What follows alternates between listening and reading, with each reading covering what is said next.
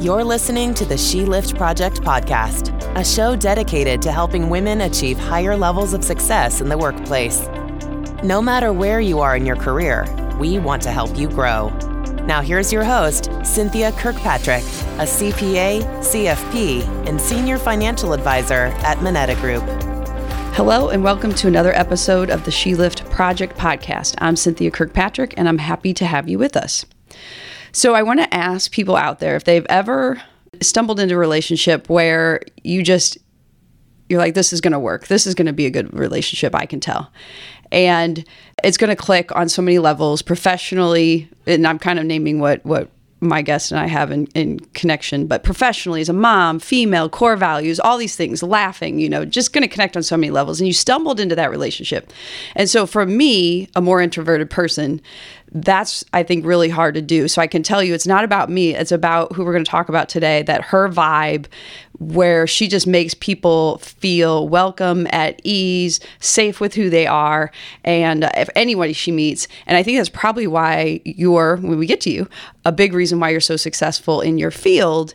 And so I just want to say we're excited to have that person, Cassie Berger, with us today. So your list of what you do and your accomplishments: senior regional sales manager for Shure, an audio manufacturer and leader in the audiovisual industry. You represent women in that industry in the local chapter, and you just ended a board term with, and I'm going to say this wrong, is it AVIXA organization? AVIXA. All right. And mother of two young girls, so like the accolades and the work doesn't stop at just work. Now you've got two daughters also that you're raising. So all of those accomplishments, tell us more about that kind of, again, I gave a summary, but what do you really do? Sure. So I've been in the audiovisual industry for, I actually was calculating this and I was like, it's over 10 years. We're just going to say that. So Did over I make you 10 do that? years. Did I make you calculate that for this? Yeah. I was like, do I go over, under? So over 10 years, but I've been in different aspects of the industry. So I actually started out working with my dad, moved into, as an independent rep, moved into integration, who would be my customer today, and then moved on to the manufacturing side and started out in marketing, moved into sales. So I've kind of touched a lot of different areas in the industry.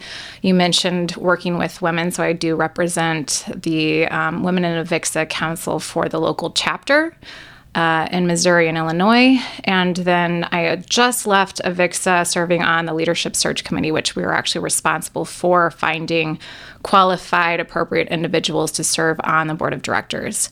And I was in that position for 3 years, and it gave me a ton of opportunities to interface with a lot of different individuals in our industry and outside of our industry as well. So it's, I'm trying to summarize as well. It's been a great career thus far. I love my industry and what I do and the people and connections I've made. And then obviously the biggest part of my life is trying to be a mom while doing that. And so while I did raise my kids primarily as a stay-at-home mom for the first 4 years, I took on a very aggressive role with travel for the last 6 going on 7. So just trying to manage being a mom and being a professional over the last decade plus. Has been over fun. 10 years. Over 10 years. Under 20. Over 10.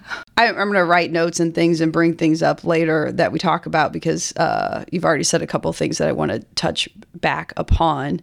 But where you're at today, how did that kind of evolution get started to Cassie today, to selling and being at Shure? You go to college. What are you thinking? What do you want to be? Was it before then?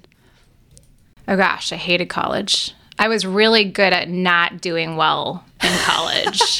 And it's funny because where I went, we actually have our products deployed over 500 rooms currently. And so we had the opportunity recently to visit University of Missouri and travel to campus and walk around to the different lecture halls where we have products. And they, of course, are asking, oh, well, Cassie, you went here, do you remember this lecture hall? I was like, no, but I remember that tree over there, and I remember that bench over there, and, there's a great bar down the street. So college, I didn't really focus on what I wanted to do at all. But I look back and it taught me how to make connections, obviously. So where I didn't maybe take studying too seriously, it did contribute to where I am today in weird ways. And then I moved into motherhood at a young age and was married and stay-at-home mom. And once again, didn't focus on career because, as any stay-at-home mother knows, or stay-at-home dad, or any parent who was at home during the pandemic, kind of was able to experience, being at home with your children as a career in and of itself. It's a job, and it's the hardest one out there, in my opinion. So I didn't focus on career. Really, I did work with my dad, who's in audiovisual, for that time. So I worked more doing the bookkeeping and social media, started traveling with him a little bit towards the end of my stay-at-home period. And that's what really launched me into the industry and falling in love with audiovisual. And it was more the people than anything else. The technology was interesting to me, but it was the relationships and the ability to learn something, take that knowledge, spread it, see where it applies. And it was kind of everything that was wrapped into technology, but relationships and how much the relationships drove decision making. So it was like I could sell something that was horrible if I found the redeeming qualities in that piece of technology, but what really is going to make a lasting sale or relationship or impression is going to be how I talk to that person and what I'm really selling. Am I selling this bad technology or good technology, or am I creating loyalty and relationship with the customer? And that turns into friendships. So wherever I move, I can now deal with them moving forward, if that makes sense. It does. There's so much there because when you said you did bookkeeping, I'm thinking that's not her personality at all. She wants to be horrible. Out there building relationships, meeting people, asking questions, learning about people. It's kind of funny that you stumbled into that, but that makes sense that the social media and everything was an outlet for you to travel and do what you do well. It gave me the opportunity to meet the right people, to spread my wings and move forward. So it gave me the opportunity as a stay-at-home mom to dabble in the industry, to dabble into a professional environment, to get to know the right people, to then be able to move forward when I was ready to take on a career in the industry without any previous experience or education really to speak of, to be successful. So everything kind of goes back to relationships. Everything goes back to opportunity and being able to take advantage of opportunity when it is presented. The bookkeeping, I can't accredit too much of where I am today to that, but it was a good experience. Well, in preparing for today and knowing you to a great extent, but knowing you more just by preparing for today, like I said, one of the questions I had in my mind was, you're so successful now, and you brought up being a stay-at-home mom, and that's a really hard, difficult job, career, and then being able to dabble a little bit with your dad. And looking back, would you still stay at home? Would you, I imagine there's got to be a million challenges of staying at home and then at some point getting back into a career. And looking back, would you do it the same way? When I made the decision to take the position at Shure, I had recently gone through a divorce. I was a year into it, and I had been working with a different company locally, an integrator locally in audiovisual. And when I was presented the opportunity at Shure, based on relationships that I had made working with my dad years before, it was definitely the toughest decision to make for me because it meant taking on a career out of state, for one, and more of a very demanding schedule, especially for the first 1 to 2 years. And so the decision to kind of move away from being a stay-at-home mom or even a normal or being home mom, like being in St. Louis mom, moving into a remote position, being a remote mom, that was tough. And I often asked myself, would I make that decision again? Because I missed a lot of kid events and school activities in my first 2 years taking on that new role. And I'm not a person that believes in regrets. I believe every opportunity, good or bad, presents us with the ability to move forward in ways we don't expect and don't maybe design for ourselves, but what is best for us. And I don't, a lot of people ask me if I regret missing that time. I don't. I wish I could have managed it better, but I did the best that I could, and it's why I am where I am today, and I have to only be grateful. So I missed being a mom, a stay-at-home mom at that point in time, but I've also now gotten to a position in my career and life where I have a lot more control over when I can be home, and I wouldn't be in this position if I didn't make those tough decisions back then. So, and I have teenagers, preteens, almost teenagers now. So the wanting to be a stay-at-home mom again, you couldn't pay me enough money to be a stay-at-home mom now. It's funny you say that. I think there definitely is a struggle, an internal battle.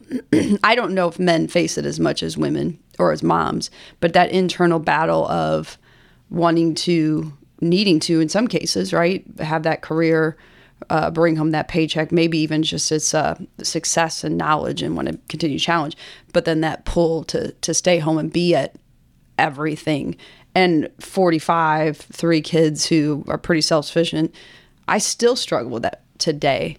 And so I imagine, I just was thinking that, again, staying at home, having those years, and then having to shift out, that's such a transition challenge that, maybe it's easier just to not ever stay at home and have to do that total switch in direction.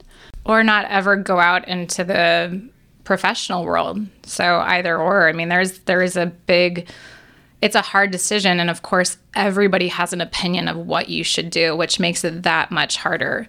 And depending on where you are in life and where you are professionally and how old your children are, whether it's family members, friends, other parents at school, so not even friend category, just people who tend to have an opinion about your life, it's hard to not listen to that noise and focus on what is best. Maybe you don't know why it's best today, but what you truly feel is best for you and your family. And that's what I had to do. And of all the people who told me I was making the wrong decision at that point in time, which in my heart, it felt like it was the right decision. I couldn't tell you why, but it just felt like an opportunity I would never, ever have otherwise. And I felt like this has to be a sign or a message, something I should do. And the one person that was completely supportive of my decision to take on the position in Chicago was actually my grandmother, of all people, which was one of the last people I would expect to be supportive of uprooting myself, my children, making a decision to take on this position with extensive travel. She was the one that said, you need to do this for you, and your children will appreciate the sacrifices that you are making in the long term, and they will see your dedication to being both a professional as well as a mom. And you know what, Cynthia, this might be not surprising to you. I don't cry often, but I cried a lot in those first 2 years. These days it's like, do my tear ducts still work? I think so. But it sounds like you challenged yourself enough back then to work through big pains. In those first 2 years, it was the most challenging experience. And a lot of people were wanting me to fail. A lot of people I know were looking at me and saying, she's going to know that she made the wrong decision. And I didn't. And 6 years later, I look back and it was the best decision I could have made for my family and myself. Gosh, I mean, 2 things there. Like you said, of all the people to give you that support, that push, say, go get it, your grandmother, which, I'm thinking her generation of women, right, dealing with a lot different. So I'd be interested when I get through these 2 points to hear what you think her perspective or why that came from her. And then I'm going to have to follow up and ask, when you say people wanted you to fail, like who? Why? What surrounded that? So you pick where you want to start, but those 2 things really stood out to me, like I need to ask more. I think the people wanting you to fail part, everybody is going to experience this in some capacity in their life, even if you're not aware of it. People like to have control over you. When they have control over you, they have the ability, they feel better about themselves first off, but they know that it gives them power, and we all as humans want power in whatever capacity we can have it. And this could be something innocent. They don't realize they're doing it. They think they're helping you. They think that they have your best at heart. And they usually present it that way. The ones that we love the most, and I catch myself doing this with my kids, I feel like I know my child better than my child knows themselves. And so I will tell them, no, you should not do this sport. You're going to regret the decision to do this sport. I'm using a silly example, but at the end of the day, if they want to do it, they should try it. Who am I to try and tell them otherwise? But in an adult position and in a high level capacity, it's easy for others to try and control what you do. And that could be a spouse, that could be a parent, that could be a colleague, that could be a boss, that could be just a significant other in general. It could be children too. People try to control your situation. And when I say people wanted me to fail or were waiting for me to fail, I don't even say that in a malicious sense, but I do feel like it gives them control back. It gives them somebody the ability to say, you went the opposite way that I told you to go, and it didn't work out, and I was right, and you're never going to leave me again because I was right, and you should always listen to me. So they get that control back. And I wonder, too, if it's easier for me to try to control your life than have versus any control having to over internalize yours. and figure out my own life. And if I screw up here, that's all on me. Oh, yeah. But I told you, you didn't listen, and so that's your mistake. We project a lot of ourselves on others or our shortcomings. And a lot of the time, too, if we feel like we made the wrong decisions, and then we see somebody else make the right decision, and we look at it and we're like, it's kind of a shot to ourselves, and we don't want to accept that feeling. So when somebody else is given an opportunity, it's not even jealousy. It's not something that we're looking, gosh, I wish that was me. I'm going to tell them not to do that. It's nothing like that. It's just feeling like, to your point, you're projecting that feeling of self-disappointment, or I don't know the word I'm looking for, but you're projecting that on them or holding them back. And I do think you're right. Like there are some people who might be malicious, but there are a lot of people who either unknowingly or feel like they have your best interest at heart because they made that mistake, or they're older, whatever, or they may have done it themselves, whatever the case might be, that it's not always malicious. Or they felt like they couldn't. And right. And maybe so they wish. Shouldn't. Yep. So you shouldn't, because I didn't feel like I could, so why should you be able to? Or in the non-malicious sense and very innocent sense, I would have been overwhelmed doing this. You are going to be overwhelmed doing this. You are not going to be able to do this. This is going to be a disaster, because I would feel like it, as much as I would want to do that, it's going to be overwhelming. So how do you think your grandmother got over all that? Like, we're talking about a lady who had 4 children, military wife, stay at home, and the last person I really expected to tell me, as I mentioned, to take this position. But I think she knows how independent I am. We're very similar. I jokingly say, I know how I'm going to be in the next 60 years because I watched my grandmother. I'm like, that's me. I mean, anybody who meets her, that's me. When I'm in my 80s, that's going to be me. So I think knowing that we are very similar and knowing how independent I am, and that I'm not going to let failure or the challenge or a challenge stand in my path. I might end up failing. It might not work out, but I need to at least try. I need to do it. I need to give it my all. And I think she knew that. And so she knew that it was something I had to do. if she wasn't there with support, would that have changed your or impacted your decision at all?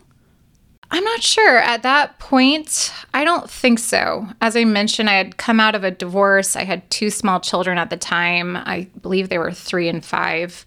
I had a very strong support system with my parents.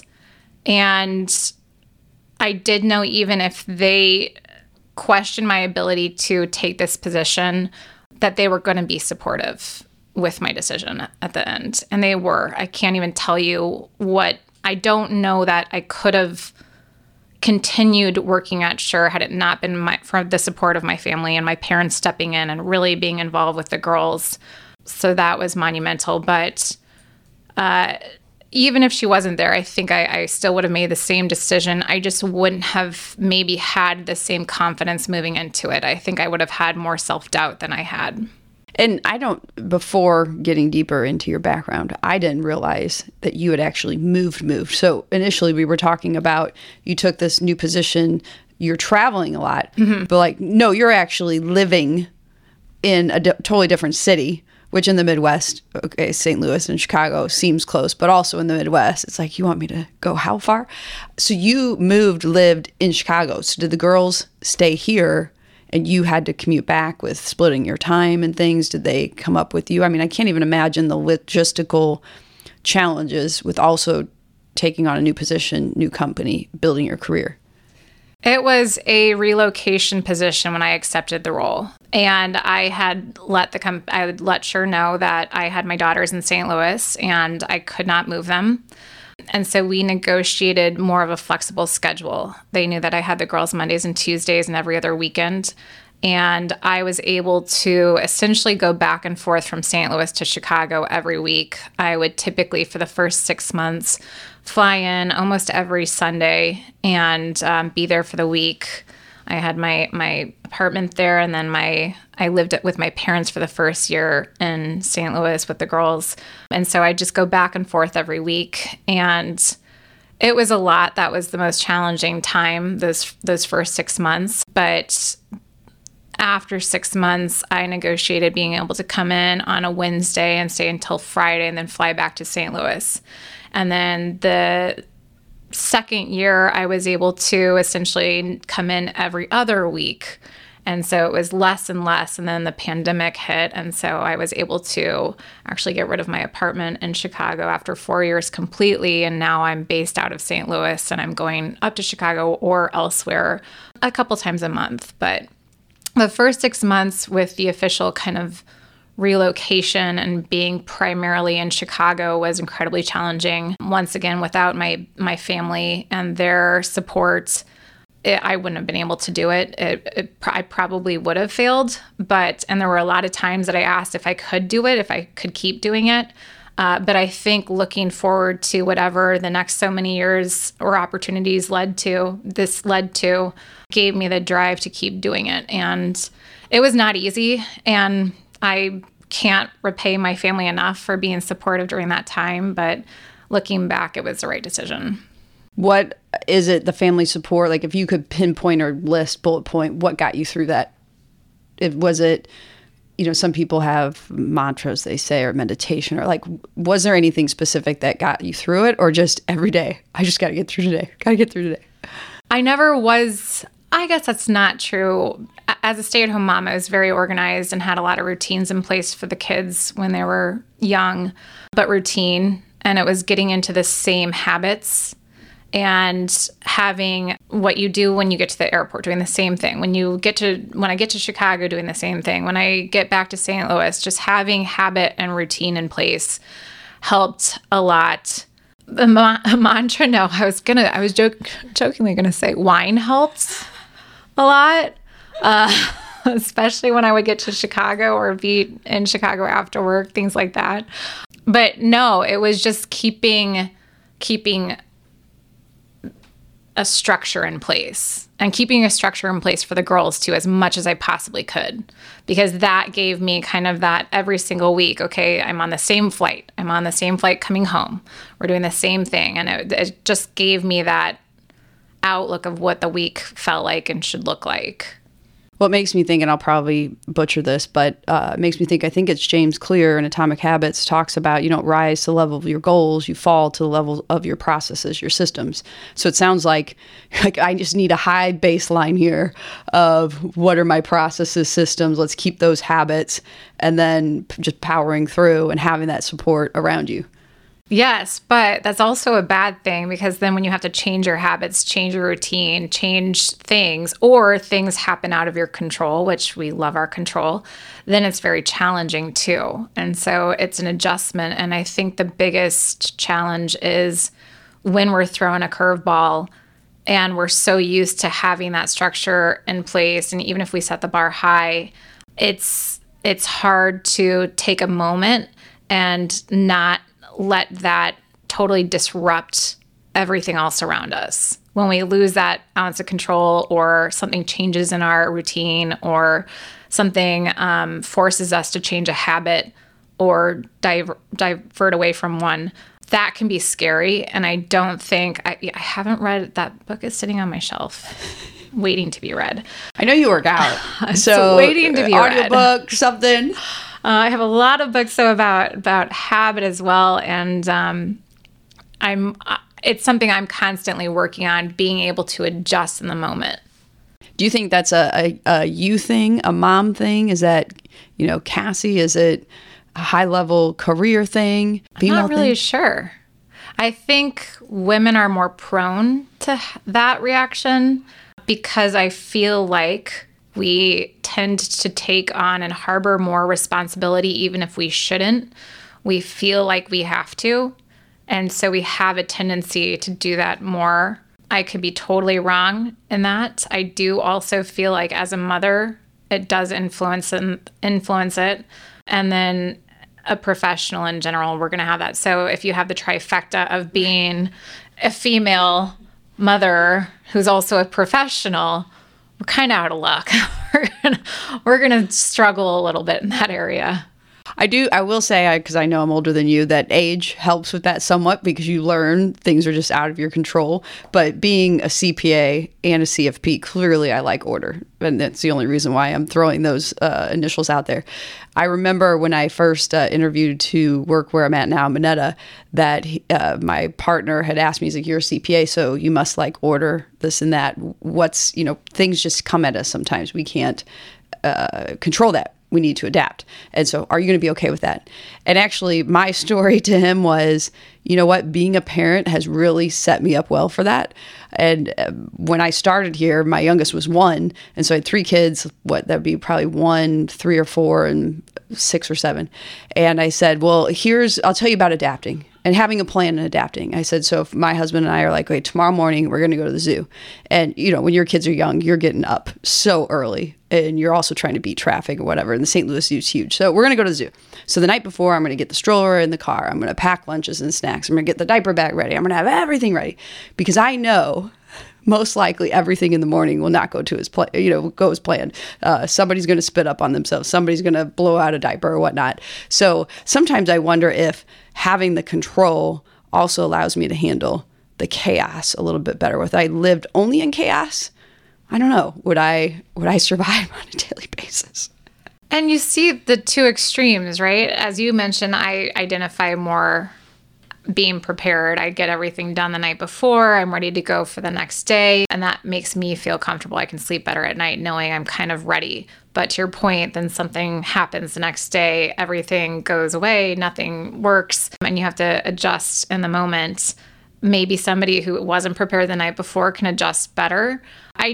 Or worse. I'm not sure. I feel like now I am much more equipped to manage things out of my control. When I'm in a position now, especially with travel, if you asked me 6 years ago, something came up, I would feel like I couldn't cancel a trip. I would feel like I'm stuck. I would feel very overwhelmed. I would feel very anxious. I'd be in panic mode of what am I going to do? I can't change this plan. I can't adjust. And today it would be very easy for me to say, okay, we're going to change this. I'm not going to go this place. I'm going to adjust and be here. Or vice versa. And I wouldn't feel an ounce of anxiety or stress over making those types of in-the-moment decisions, even if they're considered big ones. Why do you think the change? What's happened? I think we realize that it's not the end of the world. It's not as big as we feel it is. I think we all feel that weight on our chest too much. And when you realize that all it is weight, and the second that you mentally lift that, which you have the ability to do so, you're freeing yourself of all of that negative impact it has on you. And so realizing that the piece I am in control of is how I feel about things and my ability to lift those weights and not put as much pressure on myself over everything, then it makes everything else easier to deal with in the moment. So do you think that's age, experience? If so, how do we teach younger people to learn that lesson earlier on? I do, because even having conversations with children, as you probably do with yours, they're studying for a test. They're doing something which we talked about my love for education. I'm no assistance whatsoever when it comes to studying. And they're stressed out and they're upset and or it could be something happened that day and it seems like the end of the world, or they're worried about something in general. And I try to tell them all the time to lift that weight, to lift that pressure. I had this conversation last night with my oldest daughter. Don't go to bed with those worries because they shouldn't affect, they're not that big at the end of the day. And you hate to see your child struggle with things that you know aren't important long term. But being able to communicate that to them, if somebody's figured it out, let me know. Because I haven't. I'm trying. But I also think it is important for children and adolescents and young adults to go through the waves of experience and feeling those feelings and feeling that pressure to be able to get to the point that you realize how much control you have over it. And I think some people get there sooner than others based on experience. People always say, oh, you're older than you act to somebody that they meet, or you are an old soul, that type of thing. And I think that just attests to somebody's life experiences and how they've kind of arrived at this point sooner than others, maybe. But I think I liked what you said there too, is what I've learned as the kids have gotten a little bit older and just learning and reading myself. You've got to acknowledge the feeling. So I remember kind of growing up and it was always, oh, don't think that way. Don't feel that way. Like, it's really not that important. But now more and more say, okay, acknowledge the feelings there and then try to say, okay, in a month, in a year, am I going to really worry about this? And actually, I just had a conversation with my youngest this past week, and she was talking about being lonely or whatever. And I just said, your feelings are very real. So I'm not going to take away your feelings. But now let's talk about what piece of that do you control? And let's also talk about, 5 years from now, are you, we've got some choices we can make, things we can do. Are you going to be worried about that in 5 years, et cetera? But I think 5 years ago as a parent, I would have been like, don't worry about it. You're, 6 years old. It's not a big deal. But then, in my adult life, I hate it when people tell me, well, don't worry about it. Don't feel that way. Or right. I know this scares you, but just go and do it anyway. I don't see what's holding you back. And acknowledging those feelings or talking through them maybe is helpful. I don't know. Like you said, I don't have all the answers. I'm learning from everyone I meet and every book I read, but trying to figure out how we help people learn this stuff earlier. I think you're right. Letting and society does such a better job of this today than they did 10, 15, 20 years ago when we were kids. You are supposed to feel, and you're encouraged to feel, and you're encouraged to express yourself. Nobody can argue that. Everybody is encouraged to express who they are and how they feel to the best of their abilities. Schools definitely encourage children to express themselves more today than they did 20 years ago. But I also think a lot of it is the child themselves. My oldest, when she started drawing how she feels, she illustrates how she feels. And she will actually draw these beautiful faces. And the expression on the faces, like she was angry one day or had anger or frustration. And I asked her what she was drawing. And it was this head, an outline, and a forest on top of it. And there was like a wildfire. And I found that very interesting. Just her way of expressing. She's like, I just need to express, this is how she needed to express herself and felt like she was able to. And I can't, to me, I look at that and I'm like, I don't know what this means. There are trees coming out of a head and a fire. But I don't want to discourage, if that's the way that she's expressing herself, I can't discourage that. And I'm just grateful that she's finding a way to do so. Because the last thing we want for our children, and the same advice we should give ourselves and listen to, is don't suppress those feelings. and certainly don't feel something or feel a way somebody wants you to feel because that's what you should feel. Yeah, and I think that's important in probably just business, right? And how do we build our own careers and relate to others? Because you talked a lot about relationships. You talked, as you mentioned, not really good at school, but really good at the connection part. So I'm getting to where you're at today and how successful you are as a salesperson. But I mean, it would seem to me, and correct me if I'm wrong, that the audiovisual techie world is probably more male dominated. Fair to say? Very fair to say. So I would say there's probably some challenges potentially that you've had to face and overcome, which again, your story is a lot of overcoming challenges, getting outside the box, being courageous. As you think back to getting into and being successful where you're at, things that we've talked about today or not talked about yet today, what are those that you had to overcome and be courageous at or whatever to be successful in sales? So going back to your original question in the beginning about, did I go to school with an idea of what I wanted to be? And maybe why I responded the way I did, I had no idea what I wanted to be. I thought, I'm good at writing, so maybe I want to be a journalist. Maybe I had no concept of what I wanted to do. I really didn't. I knew that I was creative, and I also knew that now I didn't know at the time, but now I realize I had that sales mentality or that ability to kind of build the relationships that is required in sales. And that's not something that can be taught. So looking back, it's no mystery why I didn't really appreciate going to college or an education. It just didn't, it's not something that I identify with or really understand. And so coming into a sales role, when I started at Shure, I mentioned I came in as a marketing manager. And one of the first things I said when I came into my position was, I don't believe in marketing fluff.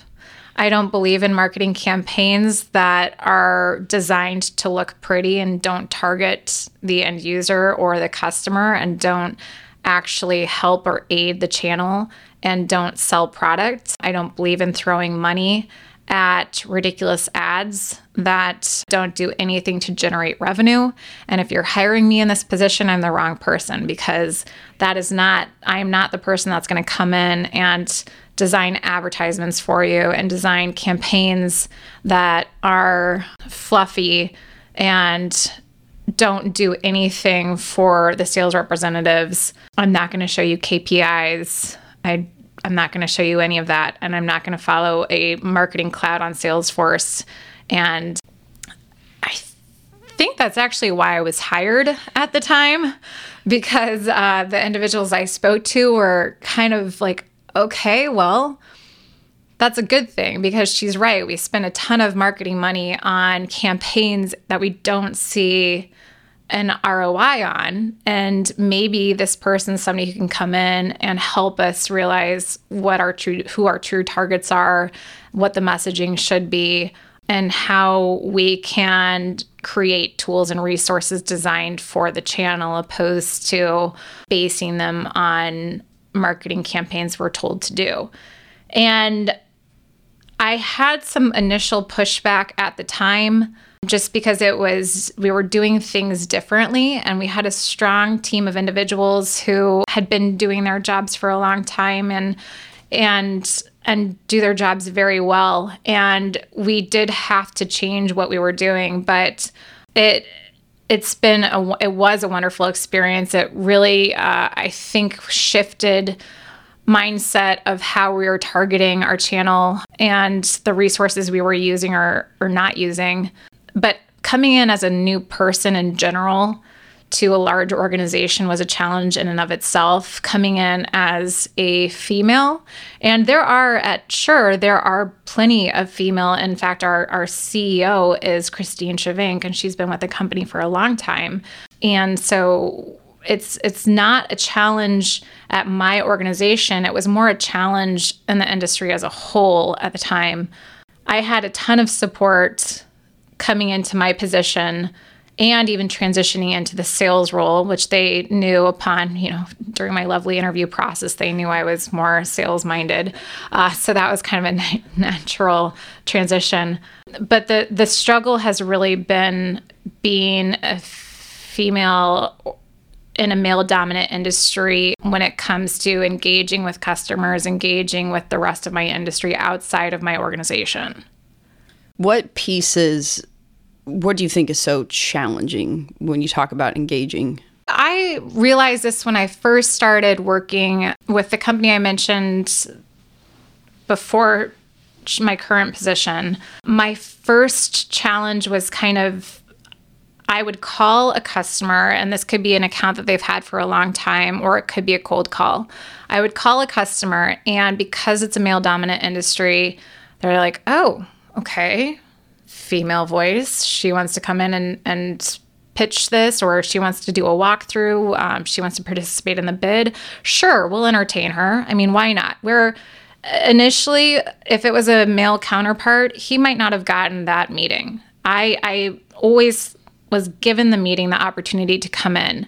And my male counterparts would sit there and be like, well, damn, I tried getting in with that customer and they wouldn't see me.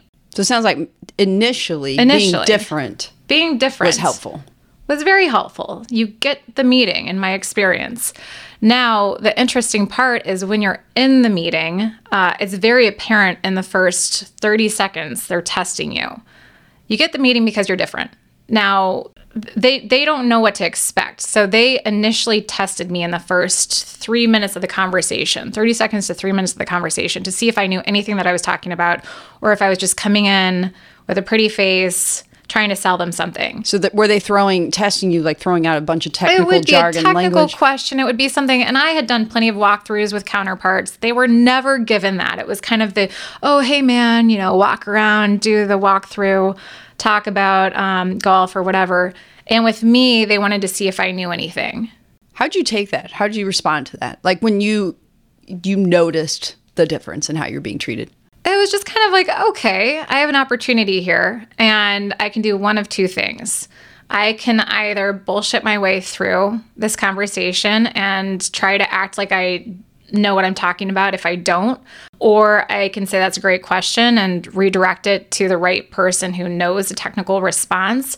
But as long as I'm honest, upfront, and authentic with the individual, then it was a customer that I was going to win that opportunity. I realized that pretty immediately. I think anybody in that environment walking in and being treated differently, and this could be in any aspect, any position, you're treated differently than what you've observed anybody else being treated, or a way somebody else has been treated. It's like, gosh darn it, like, why is this happening? You initially go, ugh, like, this sucks. Well, why are we not talking about golf? Why do I get this technical question thrown in my face? It's frustrating. It's very frustrating. But if you, in that moment, understand you just need to be authentic and you have an opportunity to show this person yourself, even if you're embarrassed because you don't know the answer, at least show that and let them know that you're willing to be candid and willing to be authentic with them. And so it's actually a great thing at the end of the day, because you're given a great opportunity to win a customer for life and create a relationship. Well, and it's like you said earlier, yeah, in that moment you might be, well, they're throwing technical questions at me, but they didn't to the guy when I walked through with them. But a lot of guys were saying, I didn't even get to that point. Right. So they don't. I mean, yeah. And you're given, I feel bad almost for the male counterpart, because a lot of their customers are transactional, where we're given an opportunity, because we were tested like that, to build a deeper relationship in moments, in the first few minutes of a conversation. And so it is a good thing. And it doesn't have to be gender related. It could be anything, obviously. But to be given that opportunity to build something deeper than just a transactional exchange of golf or game conversation is a good opportunity if we identify it and take advantage of it. So you are super successful with what you do, being a salesperson. You mentioned golf, building relationships in different ways. I have to imagine there's different challenges, especially if a lot of your clients and relationships are male. There's a lot more challenges there. Like, I'm not going to go potentially, and I don't want to speak for you, go to the cigar bar and have a cigar to hang out after work to build that relationship. So are there challenges there? And what are some ways that you've adapted, or you haven't had to adapt, or how do you work around all that? It is challenging. I think the biggest challenge is we don't always get invited to the cigar lounge after work. We don't always get invited on the golf trip, or to the bourbon tasting, or to the lake trip, or to these different relationship building events, whether it's with customers or our colleagues, because they don't really know how to handle us, and they don't want it to seem inappropriate to us to invite us on a lake trip to do ice fishing. I cover very cold territory, so ice fishing is actually a real thing. Or to a golf trip, they're all staying in the same Airbnb, and what do you do with Cassie? Because all of a sudden she can't stay in the Airbnb. What's she going to do? How do we kind of accommodate her or any female that's being potentially invited on these trips? So that's the biggest challenge. If you can overcome that and find ways of letting them know, hey, I'd love to go on that golf trip. I'd love to go to the lake. I'd love to do these things. I'll figure out my own accommodations. I'll get a hotel room off-site and rent a car and meet you guys every day. Whatever it is, but letting them know that you're open to that and putting that out there. Don't feel, and I've had to realize it's not me. I have to realize it's not that they don't want me there. And it's not that I just have to put it out there and make them feel comfortable with being invited. That's the first step. So if it's a cigar thing, yeah, I'll just burn my clothes afterwards. It's no big deal. Invite me to the cigar thing. I have no problem going. I might not smoke a cigar, but I'd love to be there. And so how do you really let them know that you're in for all that? Put yourself out there. So if you hear them talking about it and you just say, hey, I'd love to come too, or hey. Or better yet, be the planner. True. I've had to do that plenty of times where I actually plan around what I know they want to do, because I do primarily work with men, and it is a big ratio difference. So I have to think creatively of what they might want to do, and then I make the plans, I make the recommendation or suggestion to do that. And that way they can't get rid of me even if they want to. It's like... And if you make it something they're interested, they'll want to come. Yeah, and they'll be like, exactly, oh, we'll just go. Exactly. Let's do snowmobiling. Right. Okay? It's great. Let's do the lake, whatever it is, fishing thing. Ice fishing, which we haven't actually done yet, but we've talked about a lot. I hope you're going out and buying your lake fishing gear. Yeah. Or you know where to rent it. You really stick a fishing pole in a hole and sit there and watch it. That's what you do. And drink. I look forward to hearing about how you planned this, pulled it all together, and execute if you caught anything. Yeah, me too. I'll catch you a fish. But that's a good question, or I think a good entree, right? So the participating in those ways when you know what they're interested in. So my mind went to two spots. Like, one, what if I'm not interested? What if I hate cigar bars and I really don't want to go, and forget that? But my job is relationships and sales. So am I being, and maybe as I'm talking through this, it's actually right. My first thought was, am I being inauthentic if I plan it and I go? But really, I guess maybe I'm not, because my goal is a relationship. I love meeting with people on a different level and getting to know them on a different level. So maybe at the end of the day, I'm doing it through cigars, which may be slightly inauthentic for me, but the real authenticity is the relationship. So where I was initially going as I talked myself through this, which you could probably share better from your experiences. One, if you're doing things you're not really interested in or planning them, are you not authentic then? As we talked earlier, just be trust, open, honest, authentic. That's how you build and are successful in sales. But maybe it's that twofold piece. What do you think? Yeah, I think it comes with experience. I think it comes with time. Would I feel confident being as authentic in the beginning? I'm not sure. I think I learned that that's what you have to be.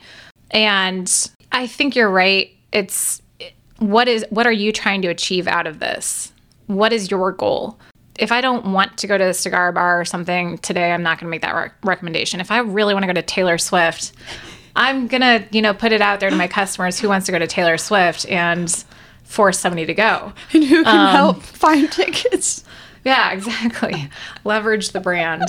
But no, I think we all do things we don't want to do. I've said no to a handful of events or activities in the last 12 months just because I don't want to be traveling. I don't want to be in that place. I don't want to do it. But I'm at a point with my relationships that I can do that. And it's not going to be detrimental. It's not going to affect a relationship with that customer or with my colleagues or anybody from a different vendor standpoint because we have those friendships in place. So I think that's super important because that goes back to some things you said earlier on where the travel, like taking that job in Chicago. Mm-hmm. You wouldn't do it today, but you did it early on. You put the work in. Yeah. You put the effort in. You put the energy in to get yourself to a place where you say, I don't have to go on that one because they know the relationships beyond that or whatnot. And so I've heard with other women I've met with too, maybe one or two, it's like, you're going to have to put the work in at some point. If you want this, you got to put the energy and the effort and the work in. You got to work hard. You have to. Absolutely. There's no way around it. But the more that you put in earlier on, the more opportunity you have to be flexible later on. I'm very grateful. I lucked out. My kids were really young at the time, so I was very fortunate. They don't remember that I wasn't at a game. They don't remember that I wasn't at a concert. I do, and it pains me. I mean, it's hard. And like I mentioned, I cried a lot early on because I would miss things that I can't get that time back. But for me, luckily, they were young enough where it's not something that I wasn't there for. If I miss a basketball game now, I miss a basketball game. It's a big deal.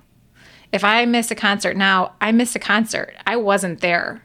I just had a travel week 2 weeks before the end of the year or before Christmas where I had 7 flights in 9 days. Because I had to be in Chicago, but I had to be here for Christmas stuff. And I was just going pretty much back and forth every day to be at kid events, but to be in my meetings in Chicago. Because didn't you just keep your hotel room in Chicago or wherever, and you were actually that night sleeping here, but you just kept it because you didn't want to have to. Yes, I just had my suitcase there. And then at the end, I actually got sick, and I was like, but I have to go get my suitcase.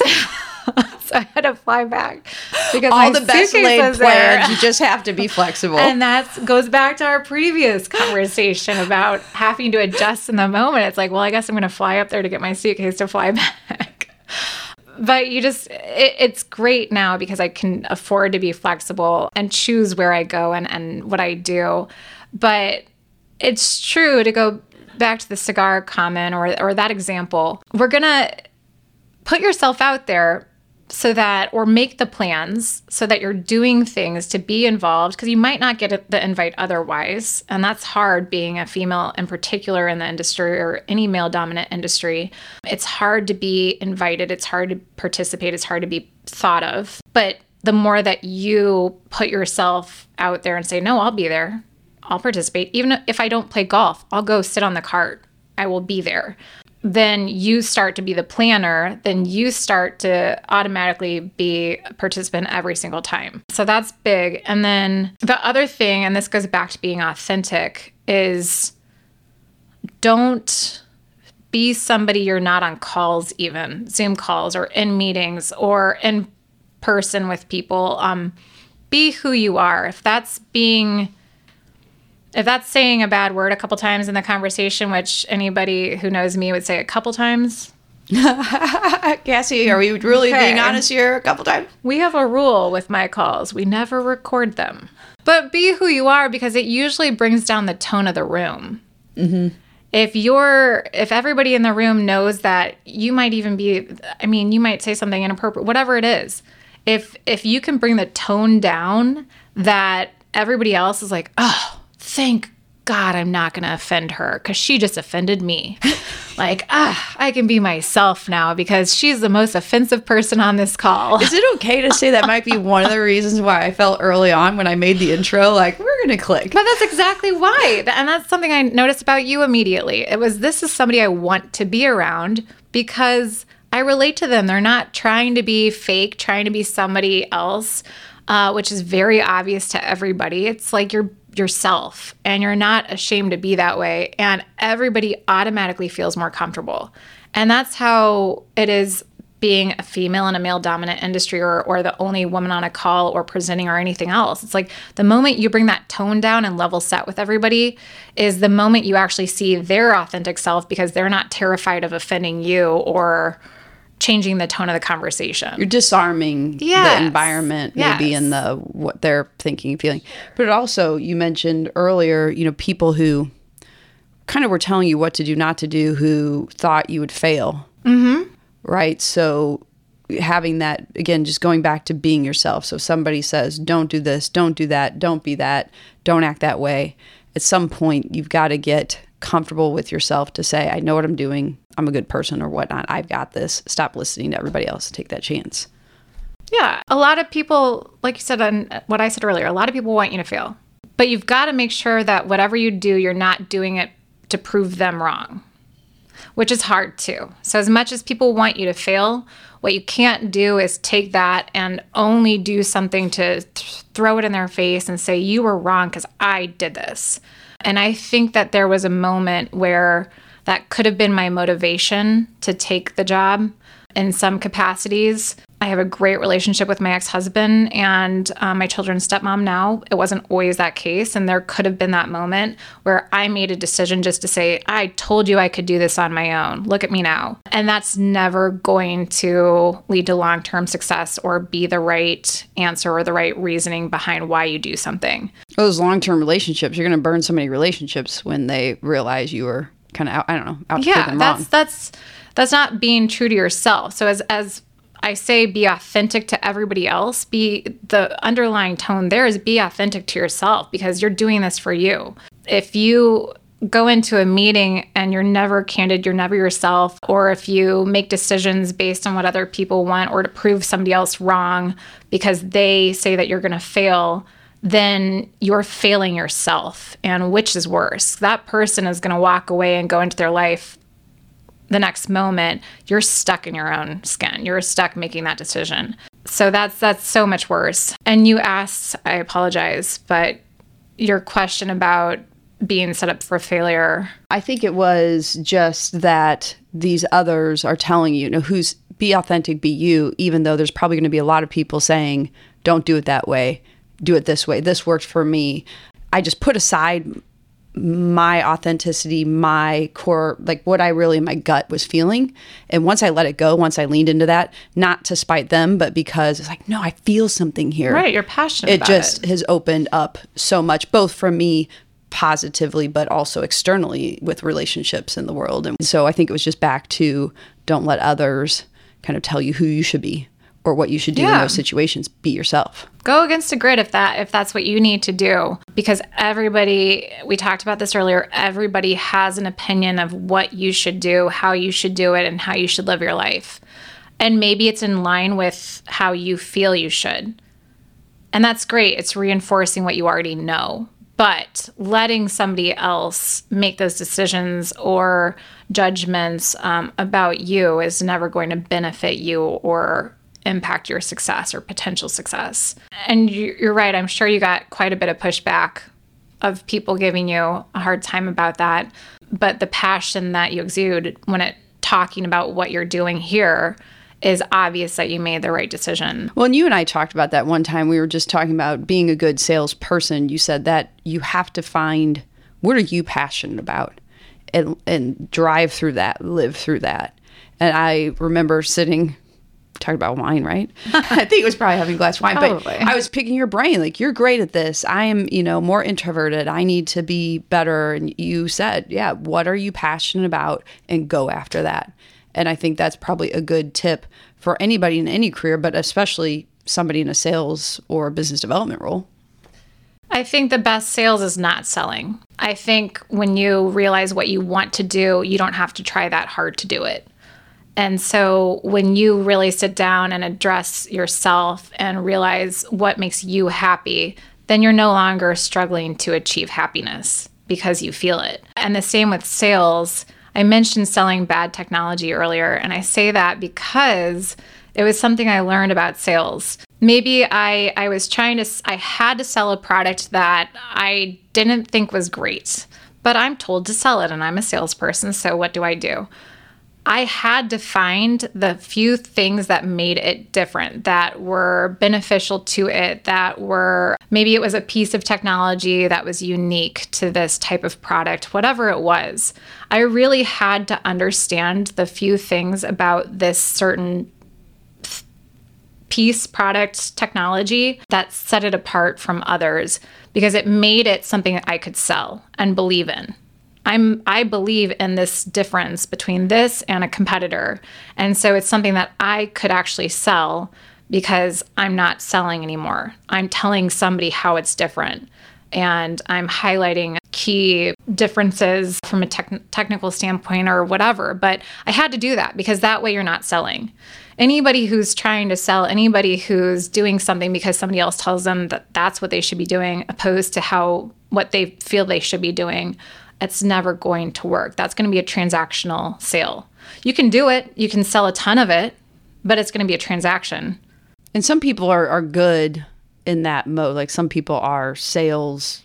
They're great at that. Some people, I think their success in sales is different. And so I think it goes back to a lot of things you said today, even early on, about not being good at school, but being great at relationships and being authentic and true and honest. And, for you in that moment was, what is good about this? Like, I'm not just selling the product, I'm selling those good pieces. And so how do I then circle back to my core values, my gut, what I'm good at? It's making that link of picking those things that I want to promote and building it that way versus I just have to sell 10 of these this month to win this bonus or whatnot. Right. So it's less about, it's still about you, I guess, because it was doing it your way, but in the way that it helps the client or the customer out, not just the company said I had to do this. Yeah. And I'm not trying to put down transactional sales at all. Because there is a place for that and it's very important.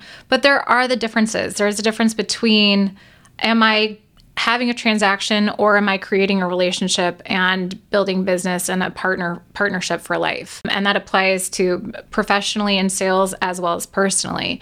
And you just need to know, or it needs to resonate with you, which you identify with. Because it's fine if it's a transaction. It's fine if you need to hit a quota and you need to sell 10 of these and all you want to do is hand them off and move on to the next. I, worked at the mall in high school and that's exactly what I was doing. And it's fine. But I'm at a point in my profession, what's important to me is building the relationships. And what's important in my personal life is being true to myself and making decisions that I know are in my family's best interest. Well, what you're naturally good at, like that was what you were always naturally good at. So try to force yourself in this box of the other way wouldn't work for you, but for somebody else, it might. Great, that works. And so I think it's coming back to that. What are you comfortable with and what are you good at, and having the confidence to live that and be that.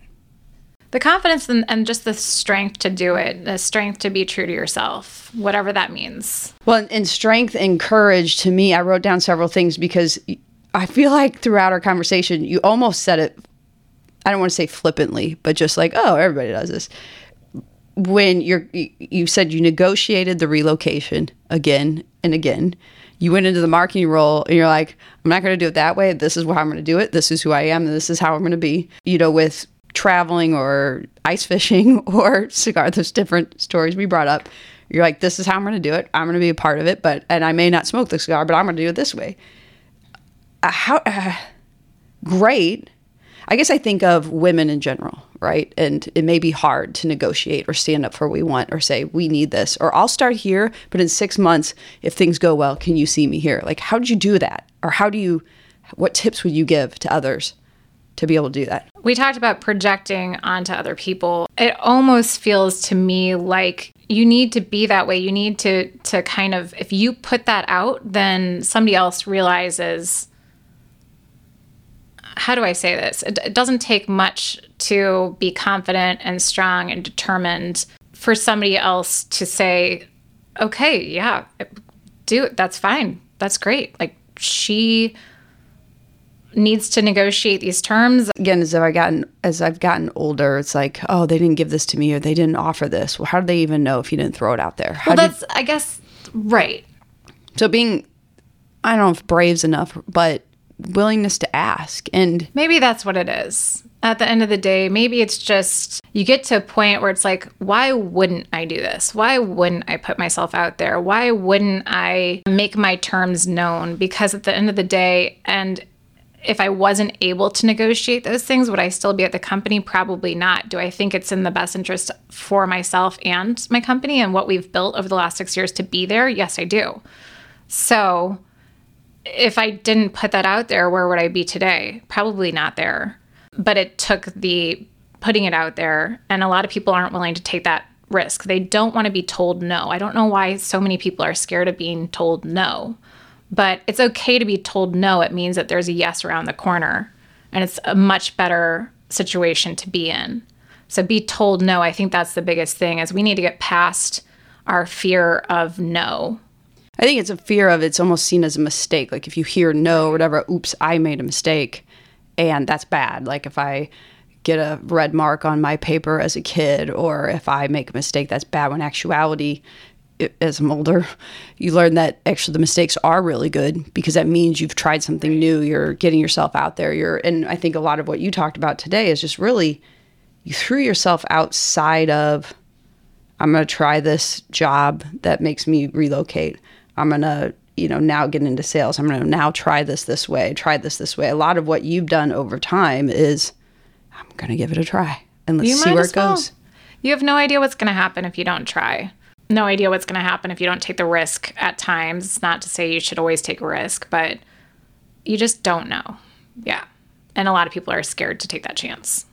And, when you want to live in a world of, well, they told me to be this way, that's feels safer in the moment, I think, but is actually riskier in the long run, because now you've just given up a piece of yourself by control. Staying. You're letting somebody else control your narrative instead of taking control and ownership of it.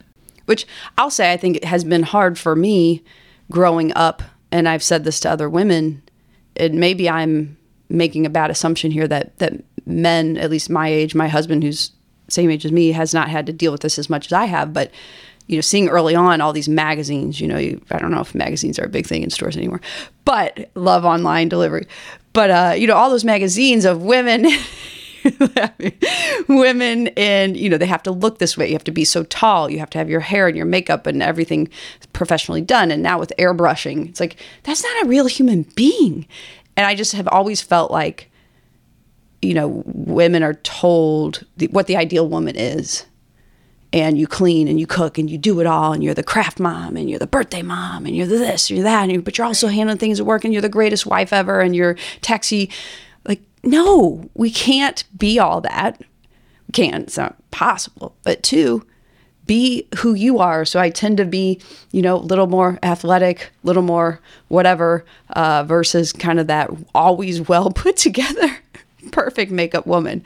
And how do we just, I don't know the answer, and you may not have the answer either, but how do we get out of our own way? How do we break that mental block?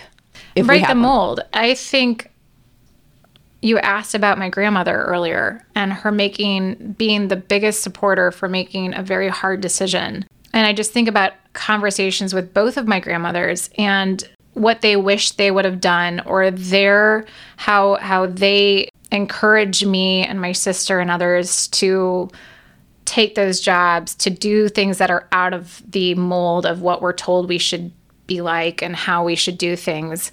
Listen to them, because they've lived full lives. And I feel like we're all going to fall into that trap if we don't pay attention to it, of living the life we're expected to live based on media, based on others' opinions, based on whatever it might be. And it goes back to not being true to yourself. So it's going to be detrimental to you as a person. And when you have the influence of somebody like a grandmother or somebody else who you don't expect to encourage you to be different and to do something that maybe you question or others are telling you not to, it's understanding that it's okay to break the mold, because at the end of the day, in 60 years, what are you going to look back on, and what did you build for yourself? Was it based off of what everybody else wanted you to build, and how everybody else wanted you to be and act, and what they wanted you to wear, and how they wanted you to look, and how you should raise your kids? Or is it how you knew you should, what you felt how you expressed yourself to be who you are, the decisions you knew that you should have made? And I certainly don't want to wake up then and have regrets and wish I would have done things differently. So if I create waves now, and if I make others look at me and say, gosh, what is she doing? Or, have opinions of me that might not be the best, that's not going to affect me when I wake up then and look back, and I'm grateful for being authentic and true to myself. Right. And with the right intent and the right heart in your place with what you're doing. And what are we teaching our daughters and our sons, our children, Are we teaching them the last thing I want them to do, or the last way I want them to be, is to try to fit the mold that everybody else has built or created for them or told them that they should fit into? Yeah, I think looking at people who are inspirations or celebrities or whatever you want to call people, successful people, they're the ones who people told them you can't do that, and they did it anyway because it was true to themselves. Gosh, anybody, right? Like Oprah Winfrey, Lady Gaga. Countless stories. Yeah, all these people who said, no, I'm going to be true to myself. And those are the ones, like you said, and all those calls and different things, it lets your guard down. People want to be real now. They want to relate. And that's how. And they failed, and they thought it was the end of the world a million times over, like kids do today. They failed a test. They're upset. They feel like it's the end of the world. Somebody was mean to them at school. We get that today in our professional lives as well. But you wake up the next day, you move on, and it doesn't weigh you down. I think that's a great way to maybe wrap up, because at least for me, I don't know for you, the conversation was so good. We've gone a long way today, but I'm not a techie person. So one, you forgive me, everybody else out there forgive me. So when we talk about what you do, who you work with, what products you sell, again, I want people to be able to find you. Mm-hmm. So what is all of that, and where do they find you? You can find me on LinkedIn, Cassie Berger. I work for Shure, Shure Incorporated. You can also check our consumer site at shure.com. We essentially manufacture high-quality audio solutions. I focus on the integrated systems vertical, which essentially means if you are in a corporate environment, an educational institution, could be to K-12, could be government, anywhere that you see a microphone, there's a good chance it is a Shure microphone. So look in the ceiling. If you see a little green light, it's I was going to say a Shure microphone. Things with microphones you don't even know are microphones, at least for me. Yeah. I always love in movies when we see microphones, I always tell my kids, that's what I sell. So that's what I do. And our company's been around almost 100 years. So when you think of the old Elvis Presley microphone, that is what we still continue to manufacture today. Wow. No, I really appreciate this opportunity. It's been wonderful chatting with you more. I do wish we had a glass of wine in front of us. So maybe the next time we do this. Yeah, maybe that will be another iteration kind of this podcast. Or, like when they do some of those shows, those reality shows, and they do the reflection back on the year, and they're all drinking and getting crazy. Yeah, there you go. Maybe that. That tastes, yeah. Well, thank you, Cassie, for coming in today and sharing your experiences, your wisdom, your tips, and your tricks, because I'm sure there's somebody out there who will hear something and say, I really needed to hear that today. So I know I'm one of them. So thank you. Thank you, Cynthia. Appreciate it. This concludes another episode of the She Lift Project podcast. To hear more episodes of the show, subscribe wherever you get your podcasts. And to learn more about our mission of helping women reach higher levels of success, visit SheLiftProject.com and sign up to receive the latest news, ebooks, videos, and more.